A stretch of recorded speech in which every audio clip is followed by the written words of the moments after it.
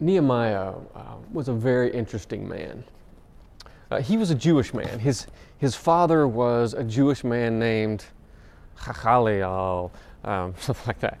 And he was born in Persia during the time when the Jewish people were in exile in Persia. And when we meet Nehemiah, he's already a grown man, and he is serving the king of Persia, King Artaxerxes.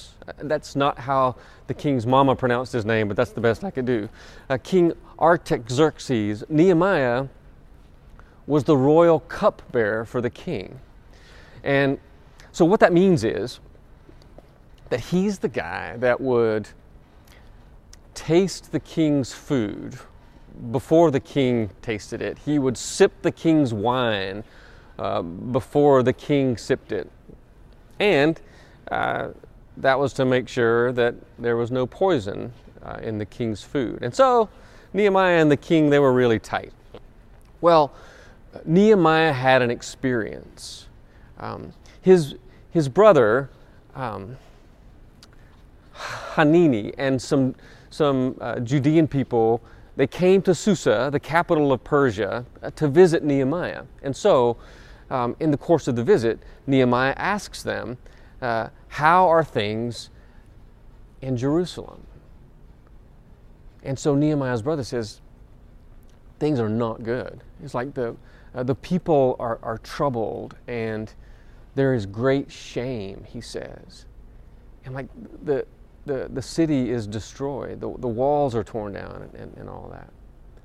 Well, this happened, the destruction of Jerusalem, decades earlier, when King Nebuchadnezzar of Babylon in 587 BC, he conquered the lands, he captured Jerusalem, he destroyed the walls, he burnt the temple, and he sent most of the people into exile. Well, about 50 years later, in 537 BC, King Cyrus of Persia defeated Babylon, and the Persians ruled the land for about 200 years. Well, at that time, King Cyrus allowed many of the Jewish people who were in exile to go back home to Zion so that they could rebuild the temple. And that work was led by Zerubbabel and this guy named Ezra, who was a priest. And Ezra shows up in our story from our text for today. Well, when Nehemiah hears all of this, he's just broken by it. And he weeps and he grieves, and he spends days mourning and fasting. And he comes up with a plan, probably in his time of prayer. It says that he prays to God, like, oh God, that your ears would be attentive. He says that 2 times.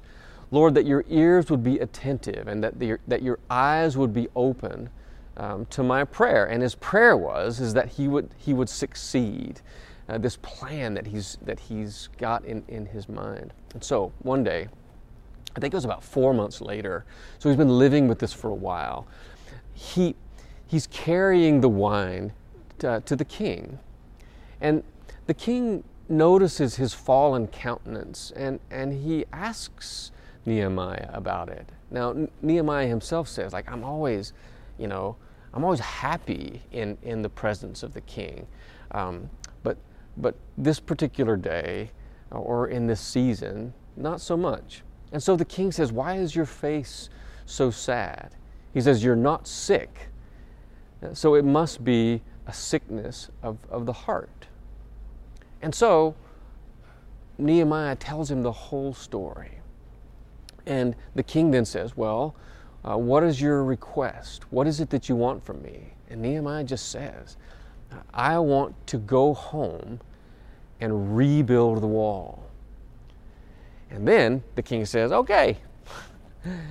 And so Nehemiah says, and Lord King, could you write me some papers of passage so that as I go beyond the river, the governors of those provinces, they won't kill me when I'm passing through their land. And Lord King, Could you write a letter to the keeper of your forests, Asaph, and tell him to give me the timber that I need so that I can rebuild the gates and rebuild the walls, and so that I can build a little place for myself too. And the king agrees. The king not only agrees, but gives Nehemiah an armed escort. He's got officers from the army and officers from the cavalry. They go with him.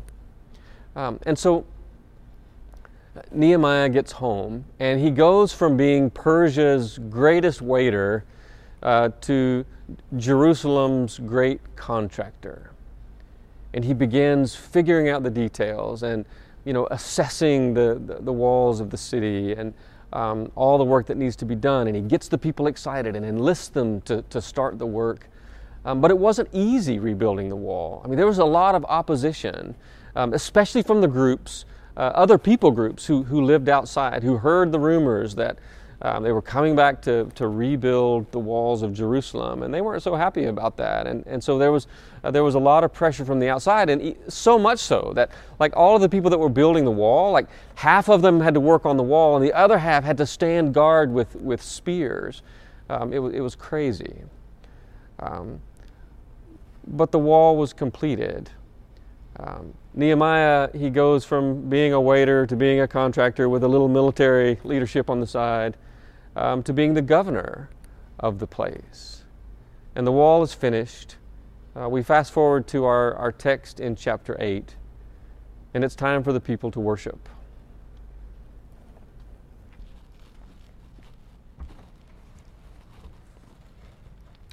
So in our text for today, our story in Nehemiah 8, it says that all the people were gathered together, all of them. It makes it clear. It was not just the men, it was men and women. It was not just the people who understood stuff. It was people that also didn't understand. Like everybody was there, and they were together, Nehemiah says, at the water gate. And best I can tell, like nobody told them to do that. The governor didn't tell them to do that. The priest Ezra didn't tell them to do that. It's like they just gathered on their own. Almost like there was this stirring inside of them, this hunger inside of them. And the more that I thought about their situation, like that made sense to me. Like they were in a sense searching for who they were. Like they had been gone for so long, and now they were back, and nothing was the same. So when you think about them as a people, there had been military invasion, there had been this kind of cultural breakdown, and so that their identity was shaken. They wanted to know who they were, and there were some serious questions too.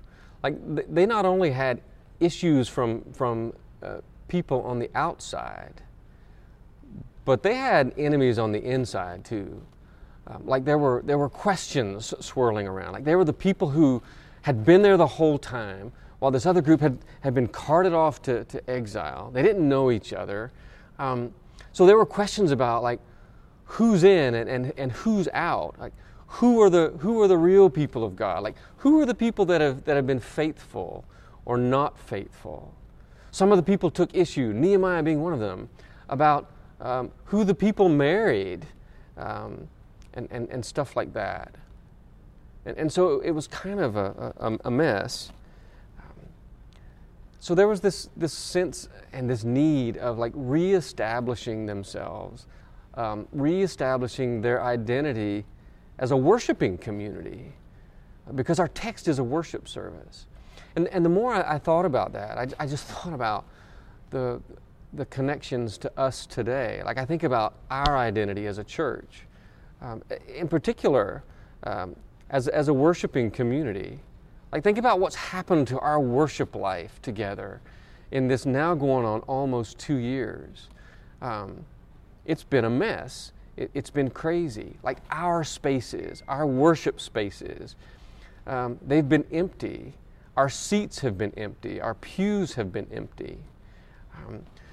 And there's this sense of what the pandemic has done, like it's not even over yet. Like it's still disrupting things. And we make attempts at maybe trying to get back and reclaim some of the stuff from before, but also this deep sense that, things have shifted now. Our history is such that, the future isn't going to be exactly the same.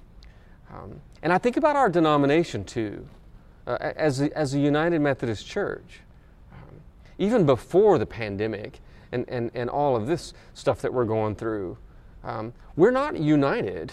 We are a divided United Methodist Church, and we have been for a long time.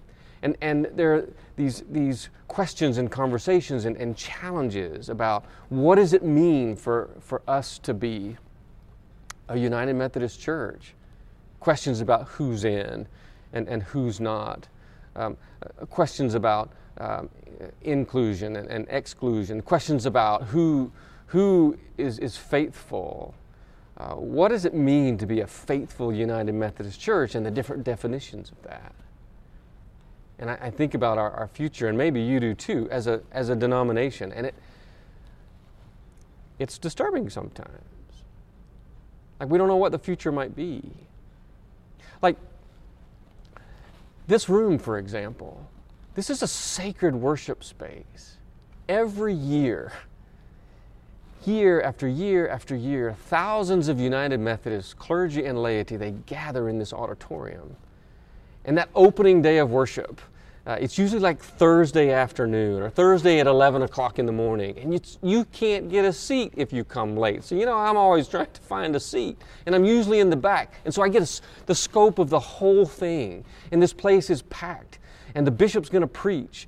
And they parade in and they're carrying the crosses. And I think we always sing this, and Are We Yet Alive? Or just one of the great Charles Wesley hymns. And people are singing at the top of their voices. And it's as if heaven falls down into this place. And we're united and we're together in worship. And 27 years ago, just right there in that space, a few feet from me, I knelt at this altar. And on the other side of the altar was Bishop Bevel Jones, and he laid his hands on me. And beside Bishop Jones was my daddy, and on the other side of Bishop Jones was my granddaddy. And they were all robed up in their red stoles with the fire and the Holy Spirit dove, and they laid their hands on me and they ordained me an elder in the United Methodist Church. And it was this sacred moment. And I walk down these aisles today and I just ache for all that. And wondering what tomorrow is going to be. Like, what is our identity as a United Methodist Church? I'll tell you one thing though. I feel really, really glad about First Methodist Waynesville. Our spaces have been empty. We've been struggling to figure out who we are and what our life is together. But, before all the pandemic came, we took this business seriously, and we made some decisions, and we voted on some things. We made decisions about what it means to be a faithful United Methodist Church and what it means to be faithful. What we believe Jesus calls us to is an embrace. It's inclusion, it's not exclusion. And so in our text today, they gathered. And chapter 8 describes a worship service. One scholar that I read said that it's significant, the place is significant, that the square in front of the Watergate was a place where everyone could gather. Maybe because the space was big enough, but also it was a place where this scholar said even the unclean people could gather. So that everybody could be there, and everybody was there. It says all the people were gathered together in that place. And it also says their ears were attentive. They were curious. They were hungry. They were longing to know this God of their ancestors, this God that had seemed lost to them in exile. Maybe sometimes there's even this sense that God has abandoned us, and we've talked about that some. Oh, God, where are you? Why have you left us? And that sort of thing. They're looking for God. They're looking for themselves. Their group identity was lost. And so worship happens. The book of the law is brought out. They said to the priest, bring out the book of the law of Moses. And so the priest opens the book, and the priest Ezra prays a prayer and blessed God, and then began to read. And the people stood as Ezra read from the book of Moses.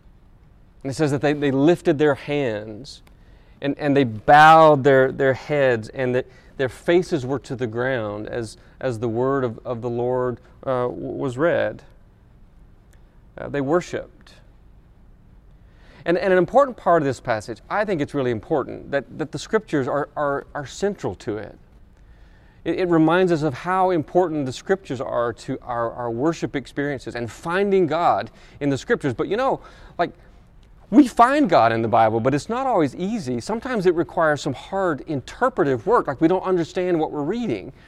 And that was the same for them. It says that they had Levites there, and they were there specifically for the purpose to interpret the law of Moses and help the people to understand. And it says that when the people began to understand, that they began to weep.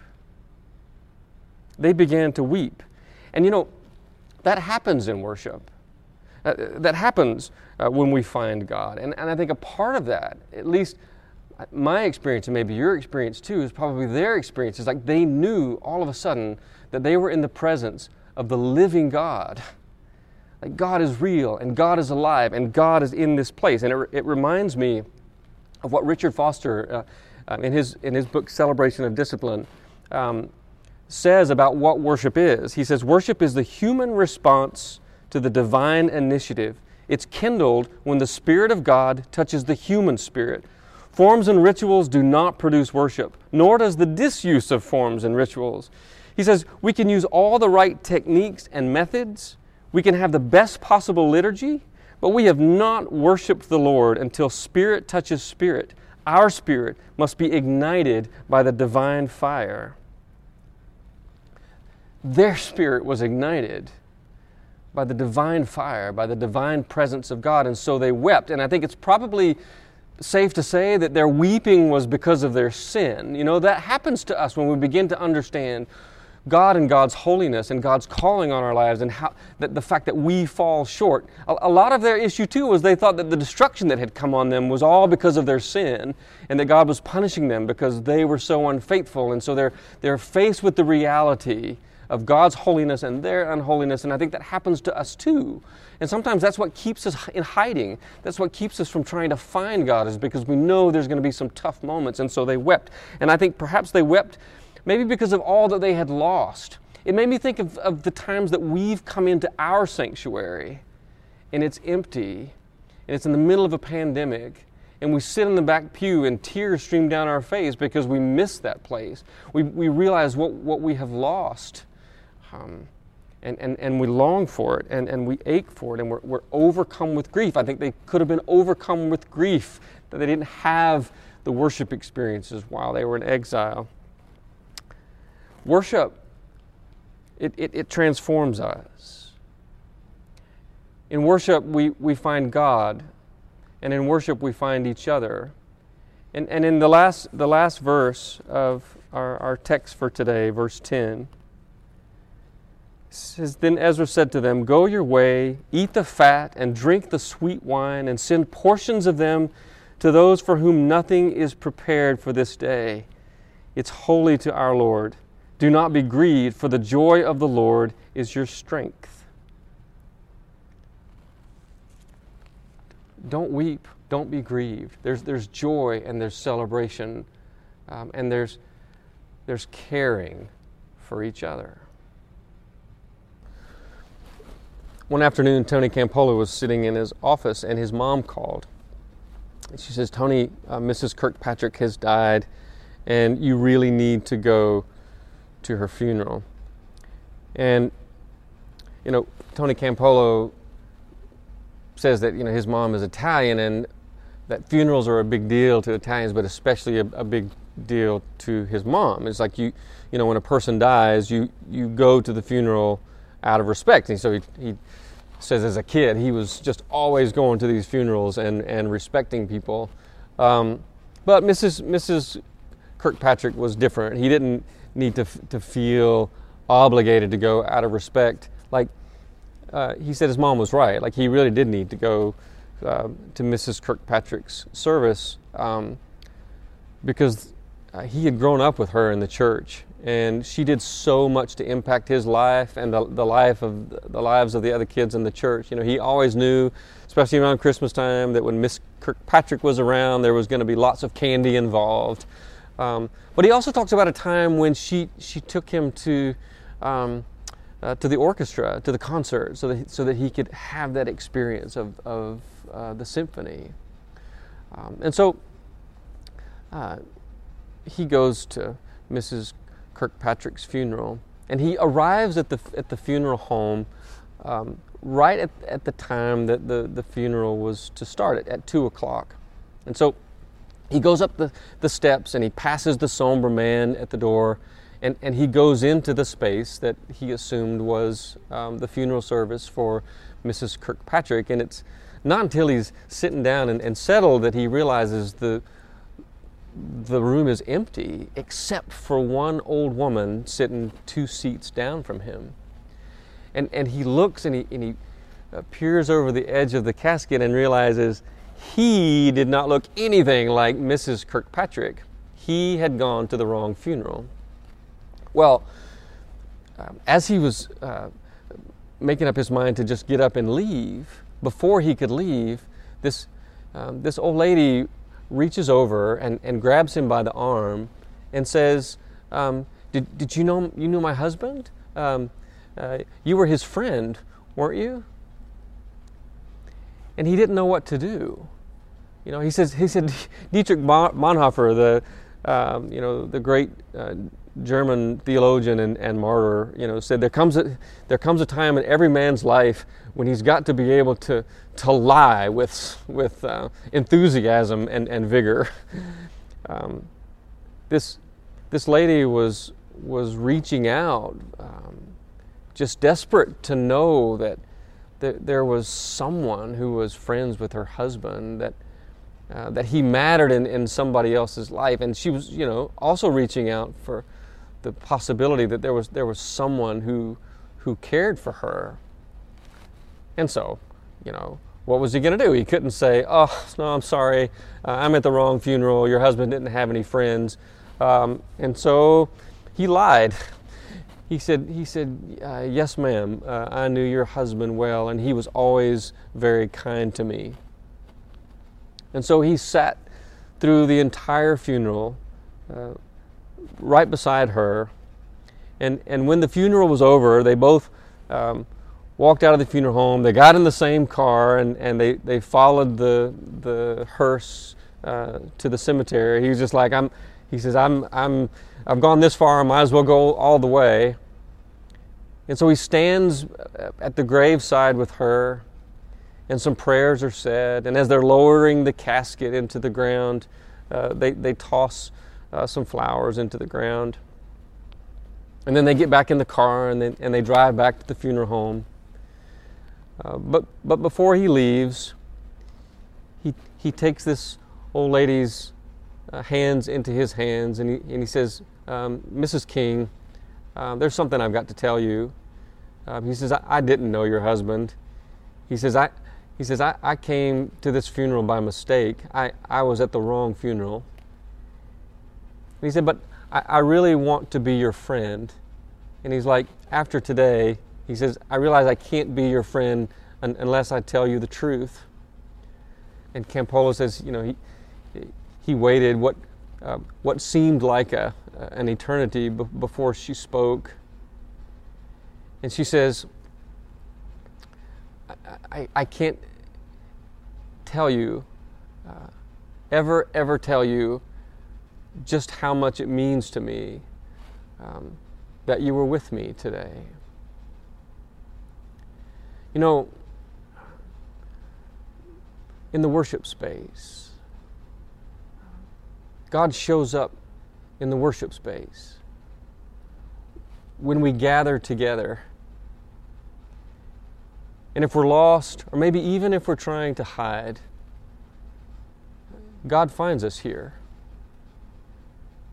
And in the process, we find each other. God needs us to find each other.